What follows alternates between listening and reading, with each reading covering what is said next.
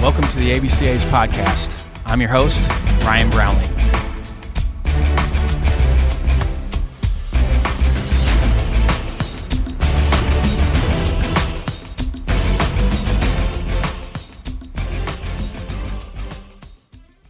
This episode is sponsored by our friends at Rapsodo. Rapsodo, the industry leader in baseball player development technology, has a special offer on their hitting and pitching 2.0 units. Go to rapsodo.com/savings and get up to $1,000 off. Trusted by the best in baseball, Rapsodo is used by all 30 MLB teams, 100% of Division I champions since 2010, and 100% of the top 100 prospects in this year's MLB draft. And 100% of the top 100 prospects in this year's MLB draft.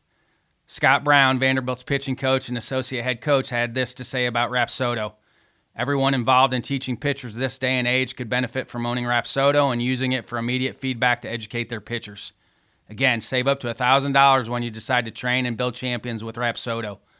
Visit rapsodo.com/savings and take advantage of this great offer.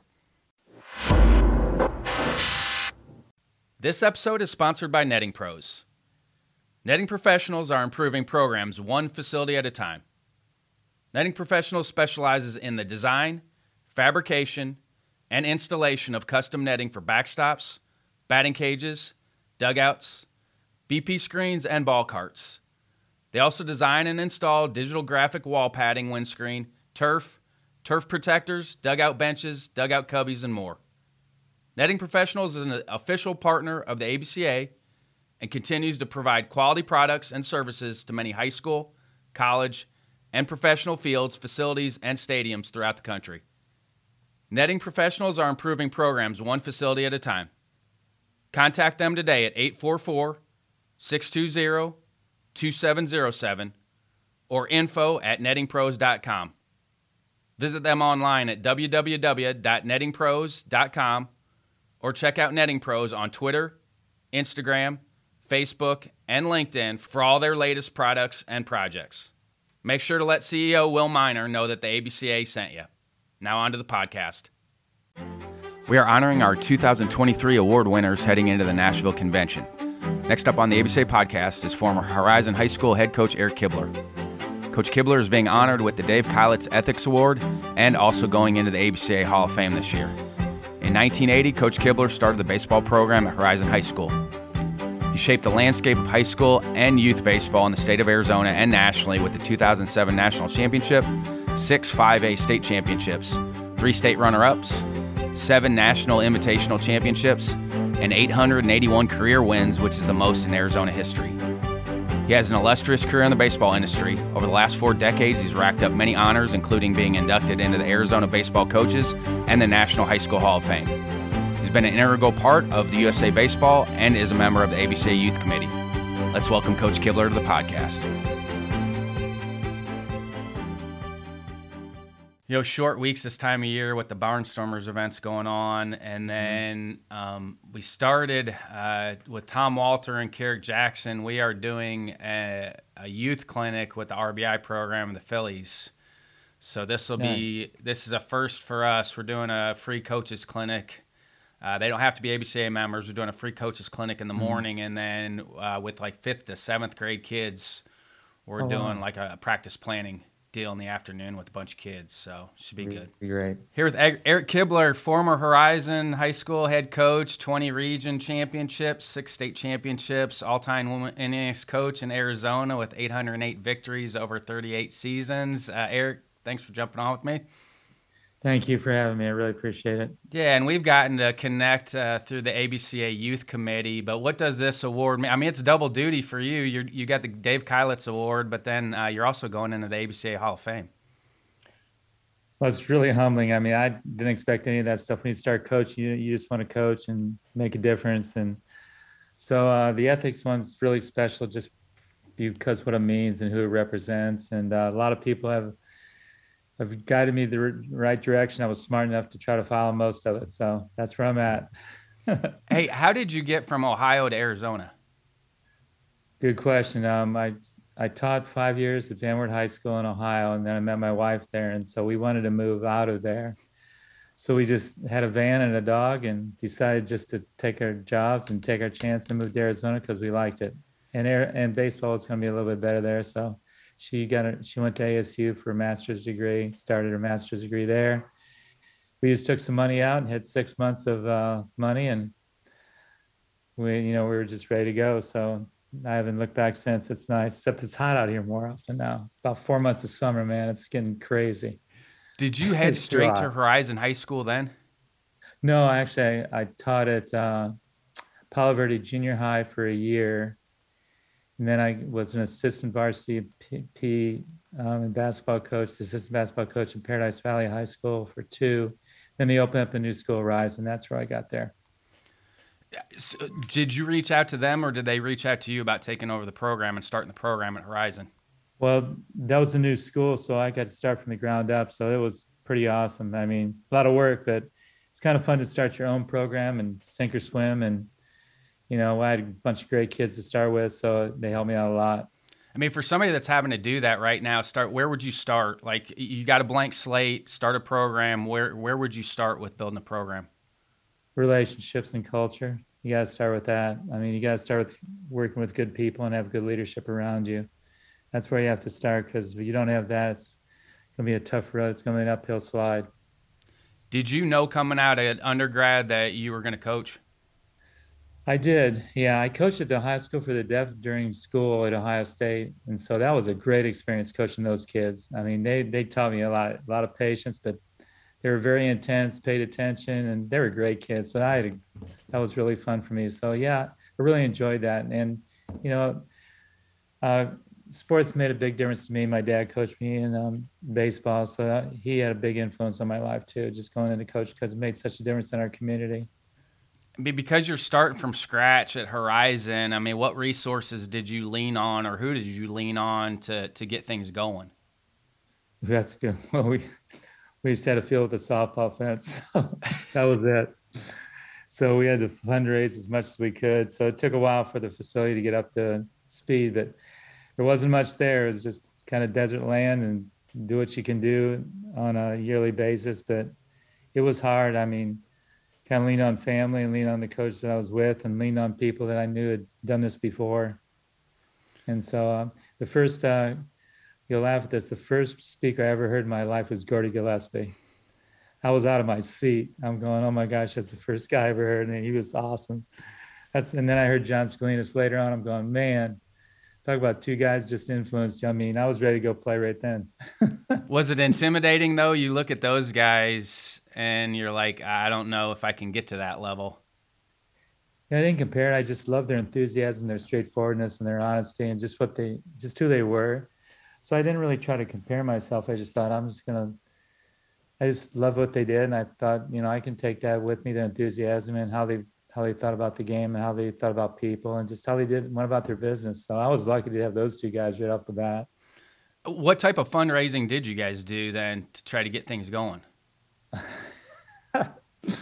Every coach in the world would laugh at some of the stuff we did. We sold gym bags, we sold candles, we sold anything you could sell. So, I mean, and we were limited in our fundraising. So the first 5 years was difficult. It really was. So we didn't have much, but we did what we could do. And then new principal came in and allowed me to do more stuff. It makes a huge difference on who your fundraising administration is. Yeah. And you can talk to a lot of coaches. Fundraising is not fun. No, it's not. But it's necessary. Yes, Gotta it's have a necessary evil. Who's the best player to come out of Horizon High School? Oh, wow, that's a tough one. I think Brandon Wood is probably the best position player to come out. And then Jared Berkowitz, Ryan Mills, and Tim Alderson were pitchers that came out of there. Were not just good players, but good people. And, yeah, they really helped our program out. I mean, you have those guys on the mound, you're a lot better coach. I mean, what is the separator? Your guys that got a chance to go on to pro ball in college, what was a separator for those guys besides talent? I think some of them struggle with the going into the. I mean, Brandon, Tim, Ryan went to ASU, so he went to college first, but the other two were first-round draft picks. They went into it. I think the struggle is like any struggle. It's like a whole different culture, and you're trying to make it yourself, and then you're with a whole bunch of different people, and then you're with a bunch of guys, and all of a sudden failure becomes real. And it wasn't as real when you're in high school. You're just dominating, and then all of a sudden you have some failure, and sometimes it's hard to handle unless you have somebody along with you that can mentor you a little bit, which is usually an older person that's been through it. So I think they struggle that way on the mental part of it. I mean, I think a lot of guys do when they get to a level when they're first round draft picks, their expectations overwhelm them. So when they were good enough, I think some of the stuff that happened to them was just unfortunate. But I mean, Brandon played in the major leagues for a while, but it was a tough road for him to hoe because he really never got consistent playing time to prove himself.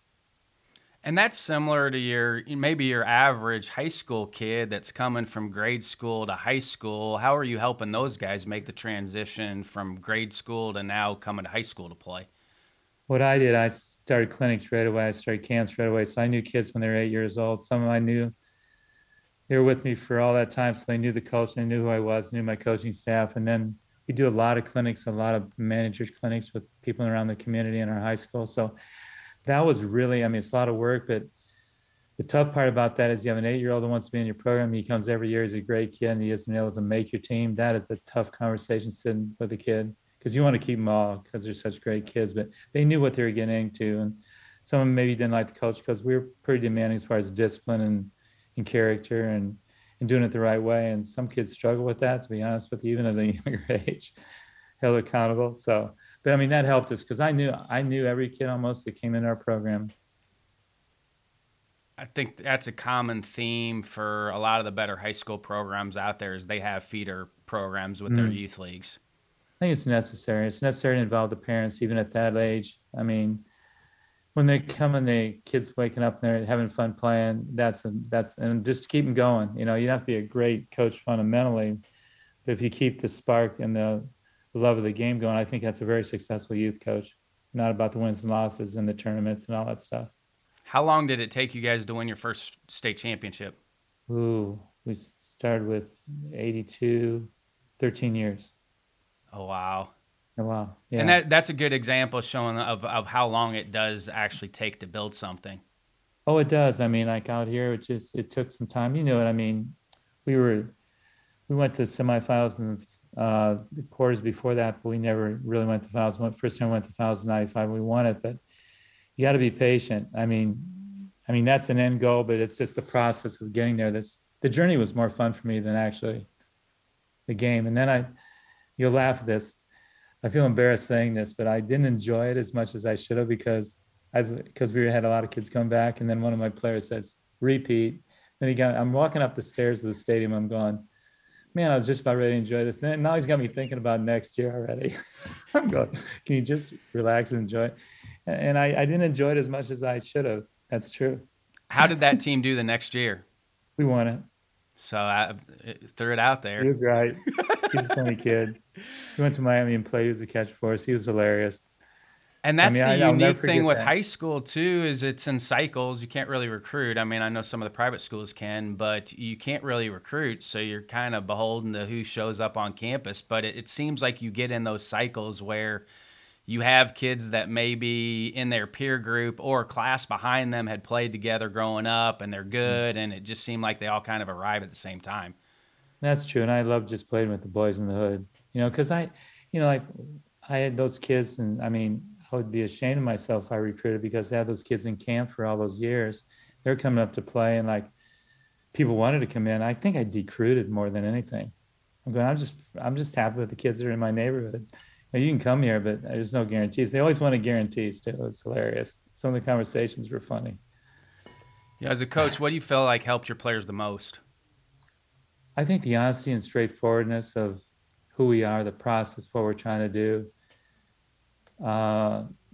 Relationships were really important to me, and I think I modeled that pretty well. Like I wish as a younger coach I would have been more relational, but a younger coach you're a little bit more different. You're into winning and establishing yourself and all that kind of stuff. But I think developing personal relationships with your kids and having them own their own, own what they do on the field. Because I always said practices are for me. The games were you guys. I mean, you got to go out and play. I'm not going to coach that much. I'm going to strategize, but for the most part, I'm going to let you go. Because if I did my job, I should sit in the bleachers and watch you play. And so I think we established a lot of kids were really close to this date. I mean, that's what makes me feel good. They'll come back, they have their kids. But I mean, a lot of kids really develop some great relationships. Kids didn't even know. All of a sudden, they're fast friends forever. I mean, they're friends for life. So I think that's I know we get into the X's and O's and all the fundamentals and the hitting stuff and the pitching stuff, but if you don't have a positive culture, it's going to backfire on you. It's just not much. It's not fun. You can win a state championship, and it can be not fun, in my opinion. I mean, when you say positive culture, what are some examples of positive culture? Having fun at practice and having competition at practice and trying to get 1% better, being accountable to each other, being able to joke with each other. I mean, one of the funniest things I took as a compliment years ago is some of the kids came up after a game and we were joking. And I mean, our coaches were joking with each other and we're pretty loose in the dugout. We're just telling kids, don't take this wrong, but you're a bunch of old guys having a lot of fun in the dugout. I go, we kind of like that. So, I mean, they're going to put enough pressure on themselves with, everybody's result oriented except on the field. I mean, we're more process oriented. Everybody's telling, did you win? How many hits you get? All that kind of stuff. So I think they enjoyed the experience of practice, and we did some crazy stuff in practice for competition. And I think they always enjoyed that. I really do. So if you got to make it fun, but I held them accountable though. I wasn't strict because I was, especially on behavior. I mean, what are some of those competitive things you would do with them that maybe you think is crazy or I don't think they, in my view, probably not crazy to me because I've had some crazy stuff happen. But I mean, what kind of crazy stuff? I'd take a PO or somebody could not hit at all. Okay, I'd choose him right after the season started. I go, he's my pizza guy. I'll let him hit in practice. If he ever hits it out, I'll buy y'all pizza. I was pretty good about, been on a couple windy days. I had a kid, they'd come up and they'd hit, and the place would go nuts. I mean, they would dogpile on this guy. And I always lost pizza every year, but the pizza guy was a really fun event for us. And then just at the end of practice, sometimes we do the opposite field hitting or opposite way hitting, and we'd choose teams. And heck, I found some kids hit better left than they did right, and they started to hit left. We did throwing stuff. We just all kinds of stupid competition, like run to third base instead of first base, and just reverse the whole field and just stuff like that, just to loosen them up. Because the more tense I think the game is, sometimes you're playing a big. I'll give you an example. Before a state championship, the Friday night before a state championship Saturday, our practice was hilarious, and we had so much fun. It was like one of those loose practices where we're just getting in a mindset, hey, we belong here. This is our tournament to win, and we didn't want to get anybody hurt, but we had my assistant coach was hilarious. He come up with all kinds of stuff. So we're pretty loose that way. So stuff like that. Then they come back and they talk about that sometimes, not when it says, you remember when you did this? Remember when you did that? That was so fun. And so I think you got to do those things too. Did Pizza Guy ever work his way into the lineup? As a pitcher, yeah. As a hitter. Oh yeah. I mean, oh no, this is a good story. One of the Pizza Guys was, he batted 1,000 in his career at Horizon. He's a left-handed guy. His senior year wasn't what it was going to be, but so we were 9-0 on this team, and you could 10-run rule him. So I put him up to plate. It was in the 6th inning. I'm going, okay. I mean, it's his first at bat of the year, and it's late in the year. Kids are going crazy. What's he do? He hits a home run. He does a walk-off home run. He never bats again. I mean, that was one of the best moments ever. I mean, the kid's a great kid. It always reminded me I should hit more, coach. Of course. I told you to get out, but he hits it out. He's the pizza guy in a game. So you can tell I paid for that one. You had a lot of players go to the next level. How do you balance maybe what's best for the individual player, what's best for the program? Just being perfectly honest with them. Like I'll sit down with them, like, the recruiting's kind of wild the way it is, but do you want to play? And I would ask them questions.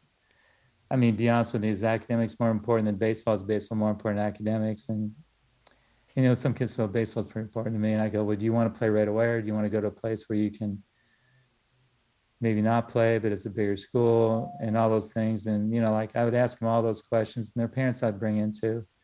I'd help them with that, because everybody thinks they're a D1 athlete, and they're not. But once they found out that D3 schools play really well and they have a great experience, student-teacher ratio is great, they go and they play all the time. And they realize that baseball is part of life, but it's not life. And they have such a great experience doing that and meeting people on a smaller scale. But I was just honest with him. I go, here's why I think you can play, but what? And I'd always ask, what do you think?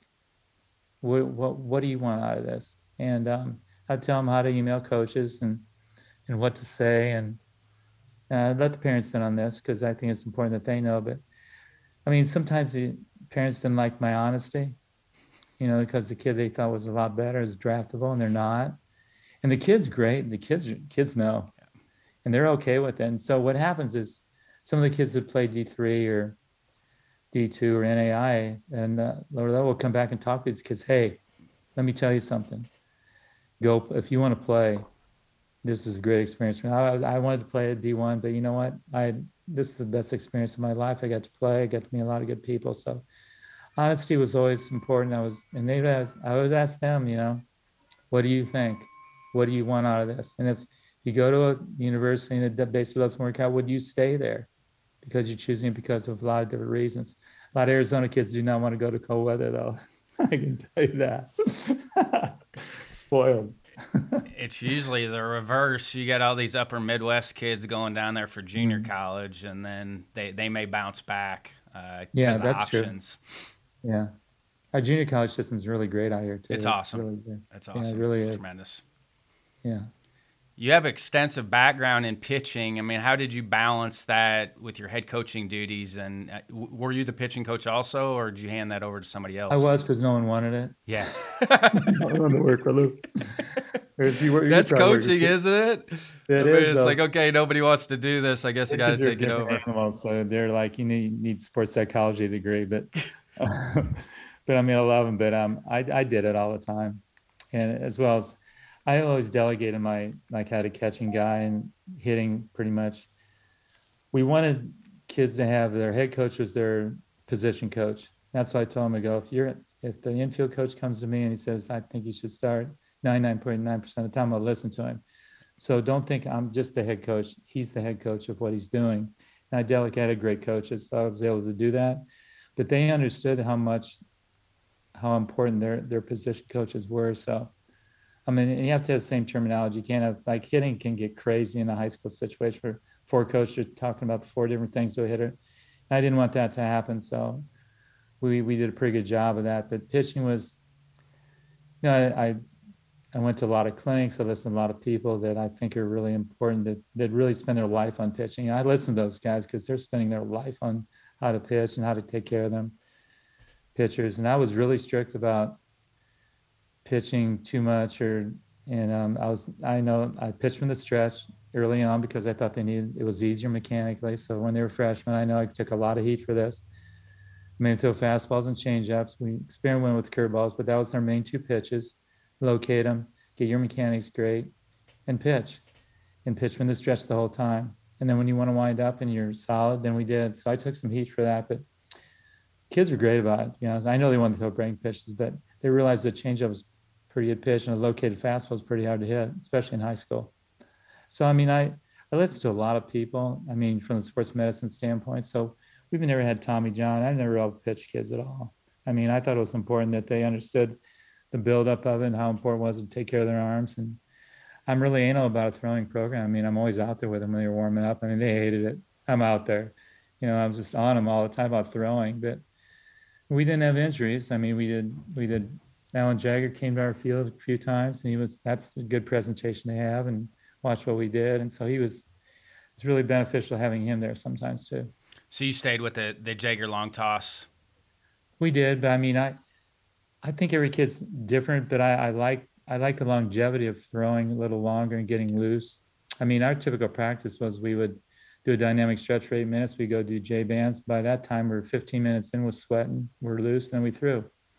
And then we had the program where we threw. Some kids, I said, it's up to how long you go. It depends how you feel. You listen to your arm. And we talked about what does it mean to listen to your arm? Because you got to educate them because kids are just going to throw. They're not going to talk to you. I was the same way. My arm hurt. Oh, no, it's great, coach.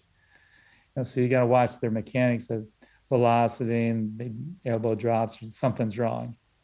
And so you bring them aside because they don't want to compete. But we had a really good run of no arm problems, though. Because I emphasize it. Because some things have evolved about pitching, and there's some tried and true things that have happened forever with a warm up and making sure you're getting the body going before you start playing catch. That's been around forever from a longevity standpoint. But Oh, yeah. what do you feel like has evolved on the pitching side from when you first started? I mean, got better or worse? Both. I've thought about this a lot. I've talked to Alan about it a lot. I think one thing that I don't know even how you do this with youth, with club ball, you have a practice a week or maybe two practices, then you play games. Well, you're not throwing the rest of the time. Yep. And that's a problem. Yep. I think the more you throw, and get to high school, a lot of times your arm problems go away because you're throwing every day. Yep. And you have a system where you're throwing. So I don't know how to stop that, but take a bucket of balls and go to a field somewhere. Yeah, I mean, I think if you throw more at that younger age, I don't think your arm problems happen that way because you're asking kids to throw. I mean, it's a crazy, this, we're working with youth.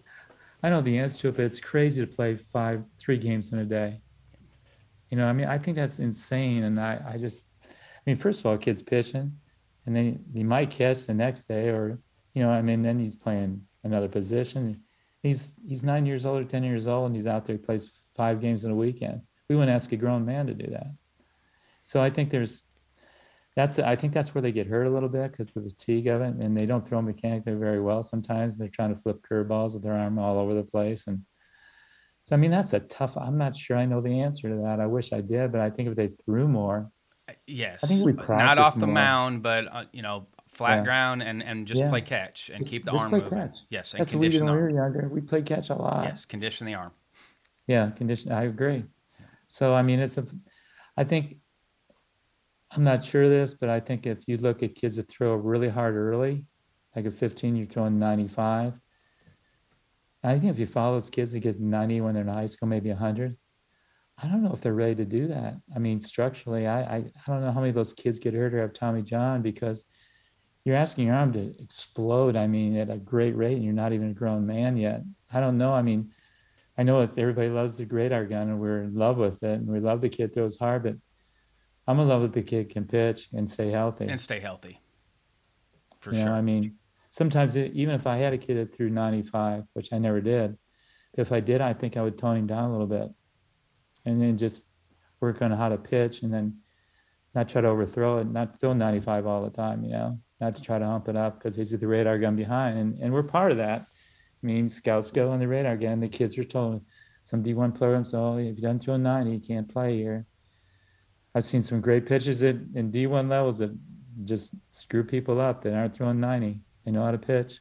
Well, how easy can you throw hard? I love that term. Like, how easy can you throw hard? And, that's a sequencing thing. The body's working together better. The arm's staying loose. Mm-hmm. Exactly. It's more on the lower half than it is on the arm.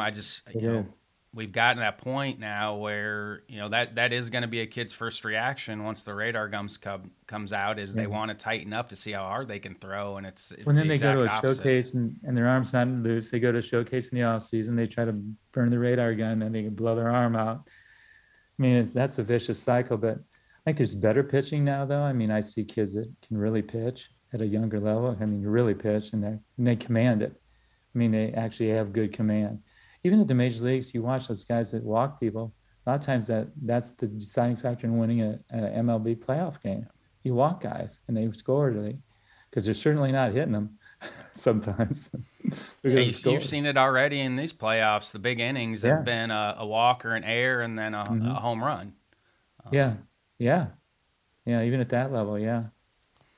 How's the Arizona School of Baseball been for you? It's just, I mean, it's nothing big. It's just a couple teams we had, and I coached my grandson's team. Now he's a freshman in high school at Horizon, so I don't coach him anymore. But I coached that for 3 years, which was great because we practiced more than we played, learned a lot. By the end, I was practicing just like a varsity team, and they loved it because it was really fast-paced, and it was less than 2 hours, and we were going. So they liked that part of it, and all the stuff we do, stupid stuff we do with high school kids, we did with them, and they liked the competition too. But then we have another team that's 12U right now, but I'm nothing big. I mean, it's nothing big at all. I mean, I want to keep it that way. So I don't want to be one of those people that has 20 teams. I mean, I want to control. I'm a control freak, I guess. I just want to control the product out there. So, I mean, former player of mine coaches the other team, the 12U team, and all my coaches that I've had with me have been my former players. And what's great about that is when I get on these kids, they're happen to listen to them more than me, which I'm totally cool with, because they love them. I mean, these kids do such a good job with the kids, but they've had some success on another level, and so they listen to those kids.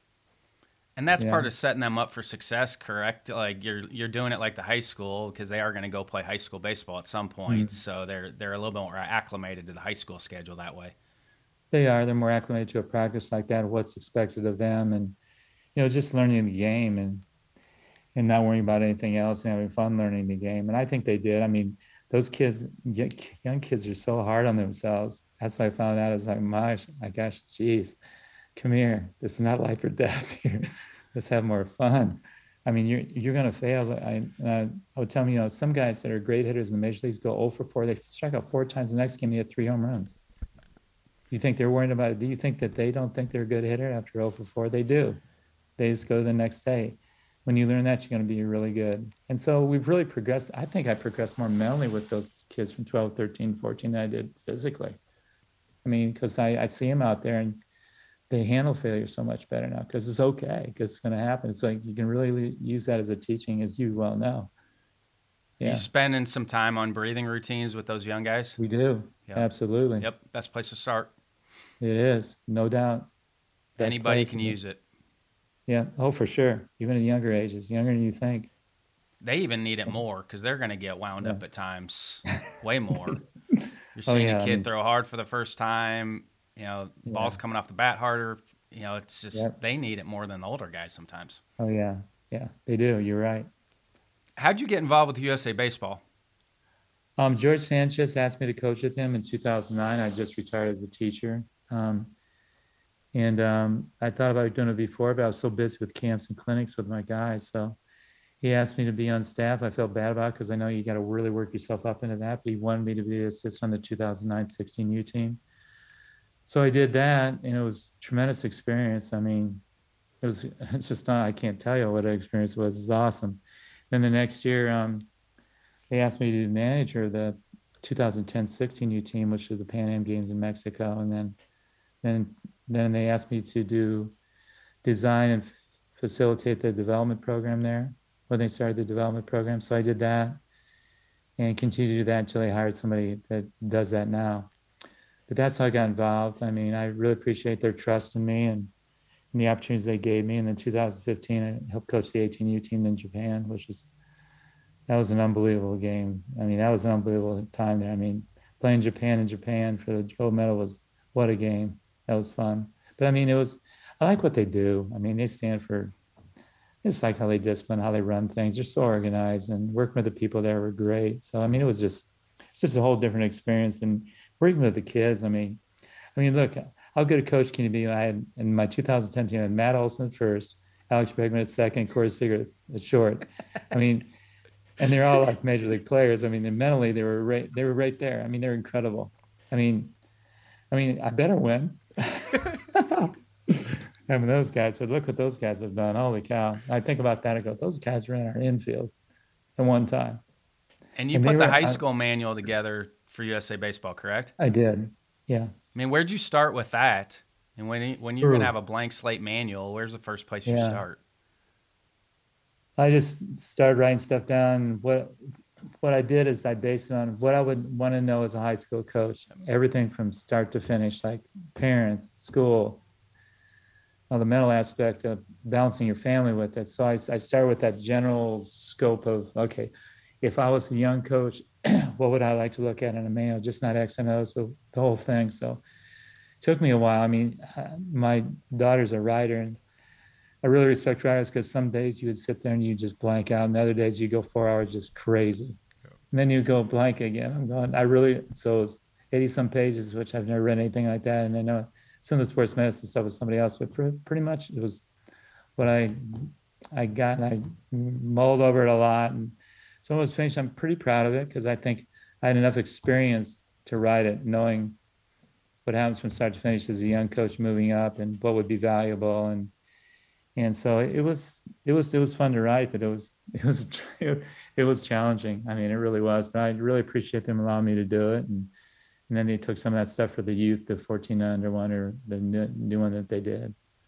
Yeah, So, but those it was, elite writers, they tell you just you have to sit down, like, you and do, just start writing. Like, just you that's do. part of their routine. That the high end writers, they sit down at the same time every day, and they just start writing, Yeah. and then they'll get some decent stuff out of it. And some days they'll get great stuff, some days they won't. But it's just the habit and routine of writing every day. I so respect them now. I'm going, oh my gosh, out of frustration, I would go, but this is horrible. Who would want to read this? That's what I'm like, editors are dude. for. What have you enjoyed about the ABCA Youth Committee? I just think that's where it is. Yeah. I think that's the heart and soul of the sport. Yes. I just do. I mean, I think my freshman coach in high school is the heart and soul. I mean, you got to have a good freshman coach. I mean, that's where it all begins. But I think the youth thing is just a passion because I had such a great experience when I was a youth. I grew up in a farming community. My dad coached me, and it was the first team we ever had. We were in blue jeans and a t-shirt and a hat, and went and played all these super duper schools and places, and we ended up pretty good, beating a lot of them. So I mean, it was like it meant so much to our community as young kids. We just came together and worked on the field, played on the field, and it just meant it was life changing for all our kids. I mean, so I think that's I just even today, some of them will say, "Remember when we did this? It was so awesome." I just forget the times we had as kids with no parents, just go play, make up our own games in the field, and I think the youth committee is the heart and soul of it. It's difficult because it's complicated. There's so many tentacles out there of how people think it should be done, and you have a lot of parents and factors and coaches and programs that need to make money because that's their livelihood. I get it, but it's still the grassroots of, did the kid enjoy playing the sport and what did he get from it? You know, I mean, that's, we can keep them going, keep them playing, keep them having fun. I think that's the basis of it all. And it's hard. You know, you're right in the middle of it. Right But you in the guys are thick doing a of great it. job. I mean, it's come a long Trying. way. I mean, the Trying. education's come a long way. There's no excuse for anybody not to be educated on it. None. Would you Yeah, like to see multi-sport athletes come back? absolutely. I mean, me too. Oh, gosh. Yes. Yeah. I was just reading Eric Cressy's thing about multi-sport athletes. He was talking about what the difference in kids nowadays. They don't play. They don't went out. When we went out, we just played. We played everything, and we probably didn't get injured at all. And there was not this pressure of, oh, I'm a one sport athlete. Even if you do martial arts or something else, do something different. But you would know. I mean, how do you I think? get bored doing one thing right now as an adult. I mean, me I too. I get bored with it. Just So I mean, focusing on one thing how do now. you present that? How do you think you can get that accomplished in the youth? I mean, because club baseball sometimes is year round, which drives me crazy. So and then there's the pressure of the kid. I feel sorry for the kid. Well, if I don't play here and I got to play here, I got to play then, and then they're playing two sports at one time, which is not good. Or playing for two clubs at one time. I don't know. What do you? I don't know if you put the toothpaste back in, but again, there was designated seasons for sports. Yes. I mean, it really you flowed with the different seasons, and so you knew when it was fall, it was probably Yeah. football or basketball, or football Yeah. or soccer. Wintertime was going to be basketball. Spring was flowing into baseball. I also played tennis growing up too, so it Yeah. was Me like too. there was a lot of stuff going on. But you just knew that okay, when that competitive season Mhm. ended, it was time to go get ready for the next one. But you know, It's hard to you promote see that. I both mean, sides of it. I mean, you I do. I can mean, I think when they get older, they're looking, yes. okay, if you're in a big school, it's a big time program, you're going, if I play basketball and football and baseball is a sport I think I'm better at, I might lose it. I might get behind. And, you know, I mean, they have that fear of like, well, if I don't play the coach, and, you know, all that kind of stuff. So I understand where they're coming from at that level. And sometimes by their junior year, maybe they do want to specialize and get better. I mean, I see that, but when you're in a small school, you got to play them all, right? And you're Yes, allowed you to have play them to. all because you have to. Bigger schools, you're looking at their baseball, their football program, their basketball program, and go, man, if I don't emphasize, I probably won't play. And I get that. I do. That's a tough one. I love multi-sport athletes. Most major leaguers are. A lot of them. A lot of them. A lot of them. Yeah, a lot of them are. Yeah, But you know that somebody will come at you and be like, "Well, they're really athletic," which they are. they are. Um, They but you know, are. you have some outliers too that make it, and maybe that's the one sport. So I mean, there's so many different. You said tentacles. There's so many different tentacles to that you know, it's all gray area. but really that the health piece, I don't think you can deny that trying to really demarcate those seasons to where you are shutting that sport down for a little bit. Yeah. You can't deny that that's going to be healthier Yeah. for somebody. And I think it's just not physical health. I think a lot of it's mental health. I mean, I really do. I mean, allow the kid to be a kid, but there's pressure on them, that I got to do this or I'm not going to be here. I mean, I once did a clinic. You'll laugh at this. I once did a clinic. This guy was coaching 8-year-olds, and I told him about just learn how to throw. Don't throw curveballs. Just learn how to throw. And he walked out. He yelled at me. He goes, I can't believe what you just said to me. If I don't develop an 8-year-old into throwing a curveball, I'm just destroying his major league career. Honest to God. So he walked out of the clinic, and I'm going, okay. I mean, that's just, to me, that's scary, bizarre. It is. Well, that's lack of education. It's just crazy, but I don't know. I mean, I know you're doing the right things, and I think you're presenting it the right way and education the right way. It's just that people make choices. Yeah.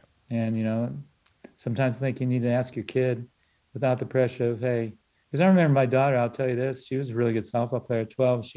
I'll never forget this conversation. We're driving her home from a tournament game. She was a good hitter. She was a good player. And she goes, Dad, I got to ask you something. Would you mind if I don't play softball next year? I go, no, just tell me why. That's fine with me. He goes, well, take today. I played center field. I got on base twice. I stole it once. I backed up everything, didn't get a ball. It's not enough for me. Not enough action. Beautiful. Is that the right reason or what? Yeah, for her, for sure. Definitely. She thought because I was a baseball coach, I says, you do what you want to do and play. And she played them all in high school. So, it was fun. But I thought it was great to let them have the avenue to talk like that. Because I think they're afraid to disappoint their parents. Like, hey, definitely, it's okay if I just go play something else for a while. I don't know. I think in the off season, like for little league kids, just get them in a YMCA basketball league with each other and play.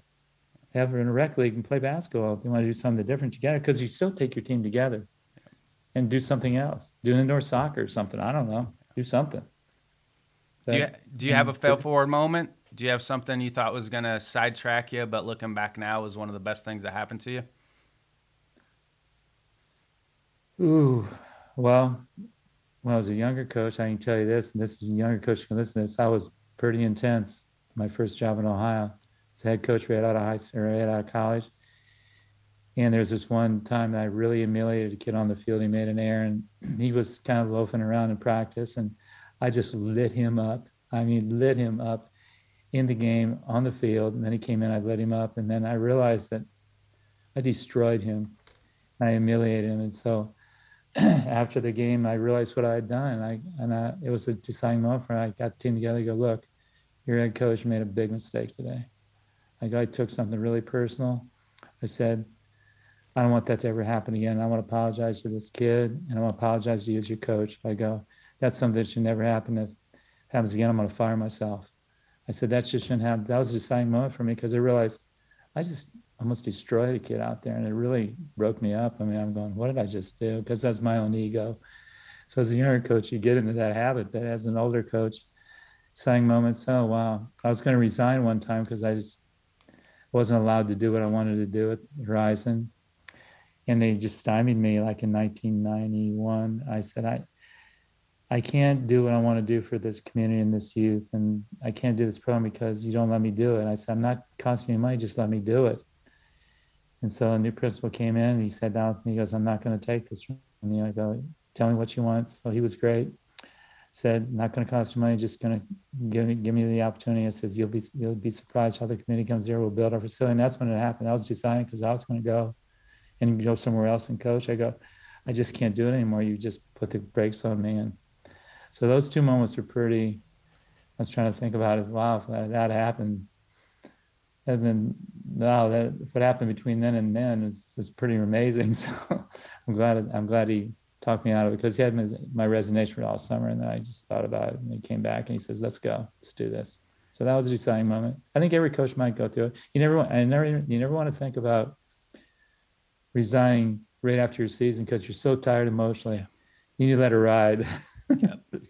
You do, and you need to ask people that about pause. You need that. That's part of decision making, is pause before you have really any sort of gut reaction. because you might make the wrong decision. I almost did. Yeah.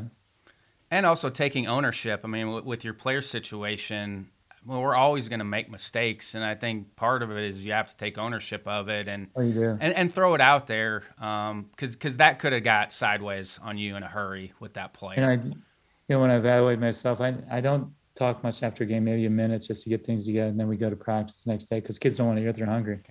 They want to get out of there. So I remember like I'd go to the next practice, or if I did something really bad, I'd say it right after the game. But I always want to leave them positive, leaving, hey, we'll take care of this tomorrow. Let's go. Because they don't want to hear it. They knew whether they played well or not. But I would always open up to them and go, you know what? I'm going to tell you this. When I sent that guy from third, bad mistake. See, coaches make mistakes too. So I'm trying to get better too. So you have to understand, I go to clinics. I'm trying to get better coaching you guys.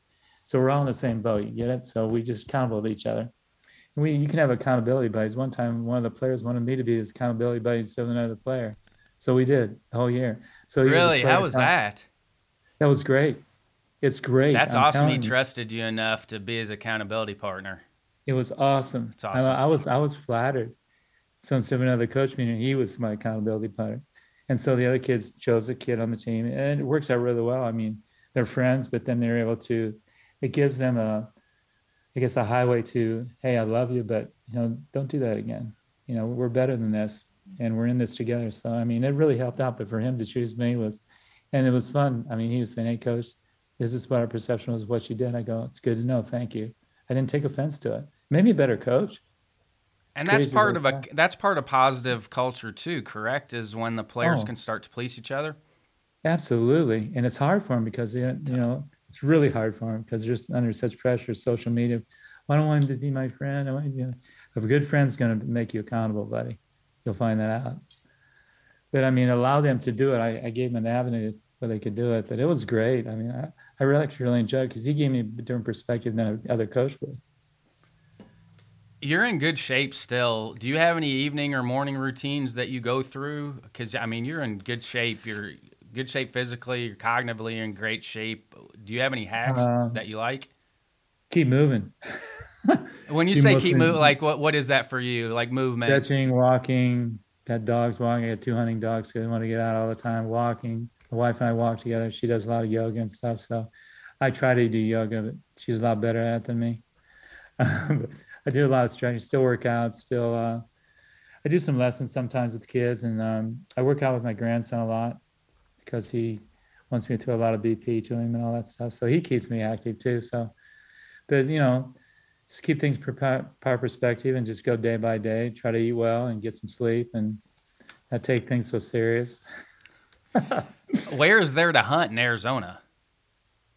Up north, How far or up you can north? have dove and Dove. birds just north of where I live, but you can up north. There's all kinds of hunting, but yeah, you have to draw for things for elk and deer and stuff like that. You have to draw to get lucky to go, and they have seasons, so that's kind of cool. They have a lot of elk in northeastern Arizona. I mean, if you drive at night, you might run into one. You don't want to run into an elk.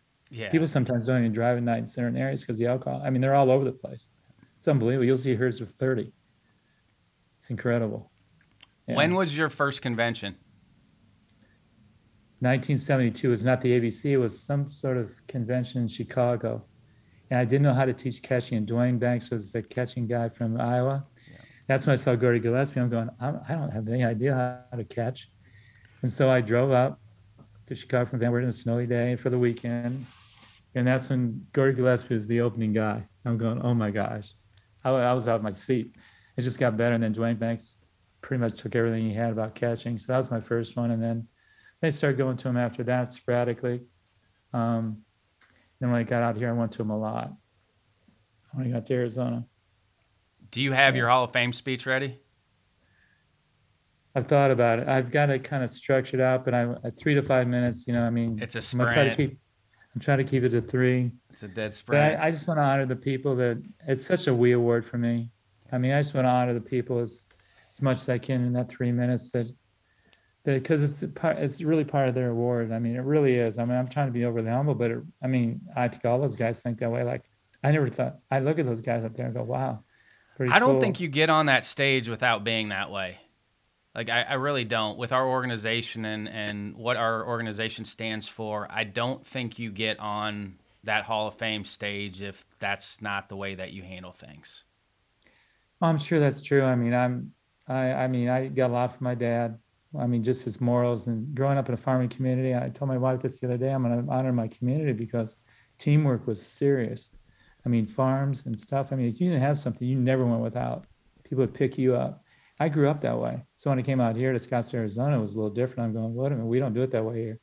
Well, we do now. We're going to be a team. And so, I mean, I grew up so fortunate to understand what sharing and what love and what relationships were that I didn't know any other way to do it. So I'm not all that. I just didn't know I didn't grow up that way.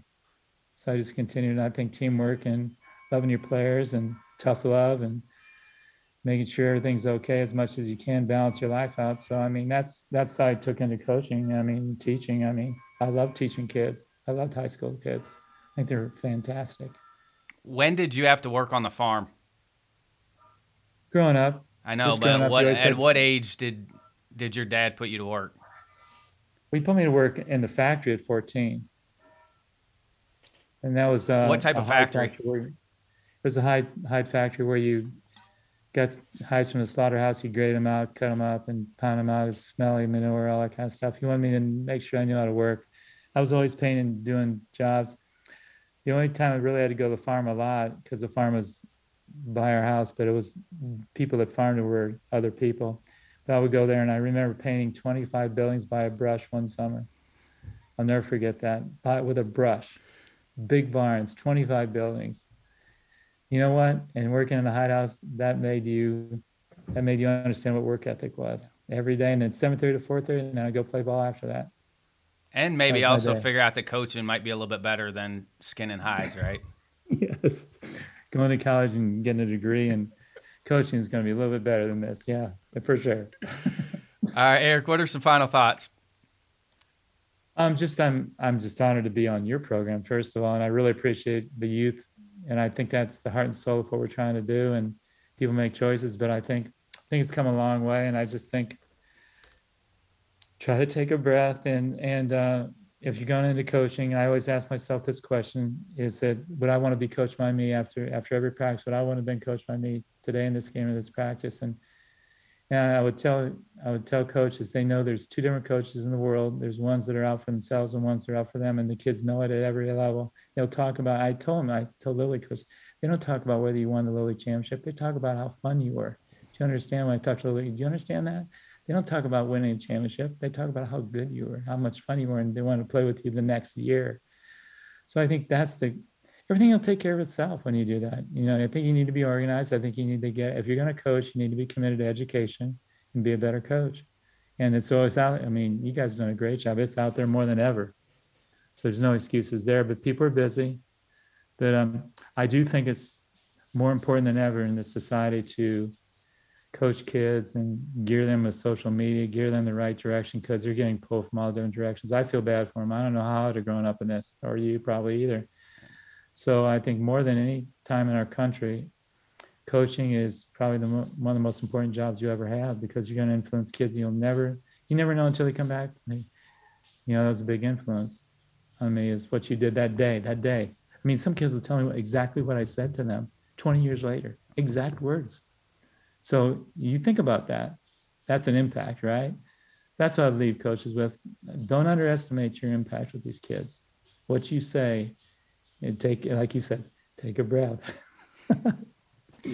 Thanks so much for your time, Eric. I appreciate it. I always enjoy our interactions. I'm looking forward to seeing you in Nashville. Thank you very much. Really appreciate being on with you. Thanks. Coach Kibler is the definition of a servant leader. He's a great example of the type of career you can have in baseball when you care about the people around you. So happy for him being honored this year with the Dave Keilitz Ethics Award and going into the ABCA Hall of Fame. Thanks again to John Litchfield, Jim Richardson, Zach Hale, and Matt West in the ABCA office for all their help on the podcast. Feel free to reach out to me via email, rbrownlee@abca.org, Twitter, Instagram, and TikTok, CoachB_ABCA, or direct message me via the MyABCA app. This is Ryan Brownlee signing off for the American Baseball Coaches Association. Thanks, and leave it better for those behind you.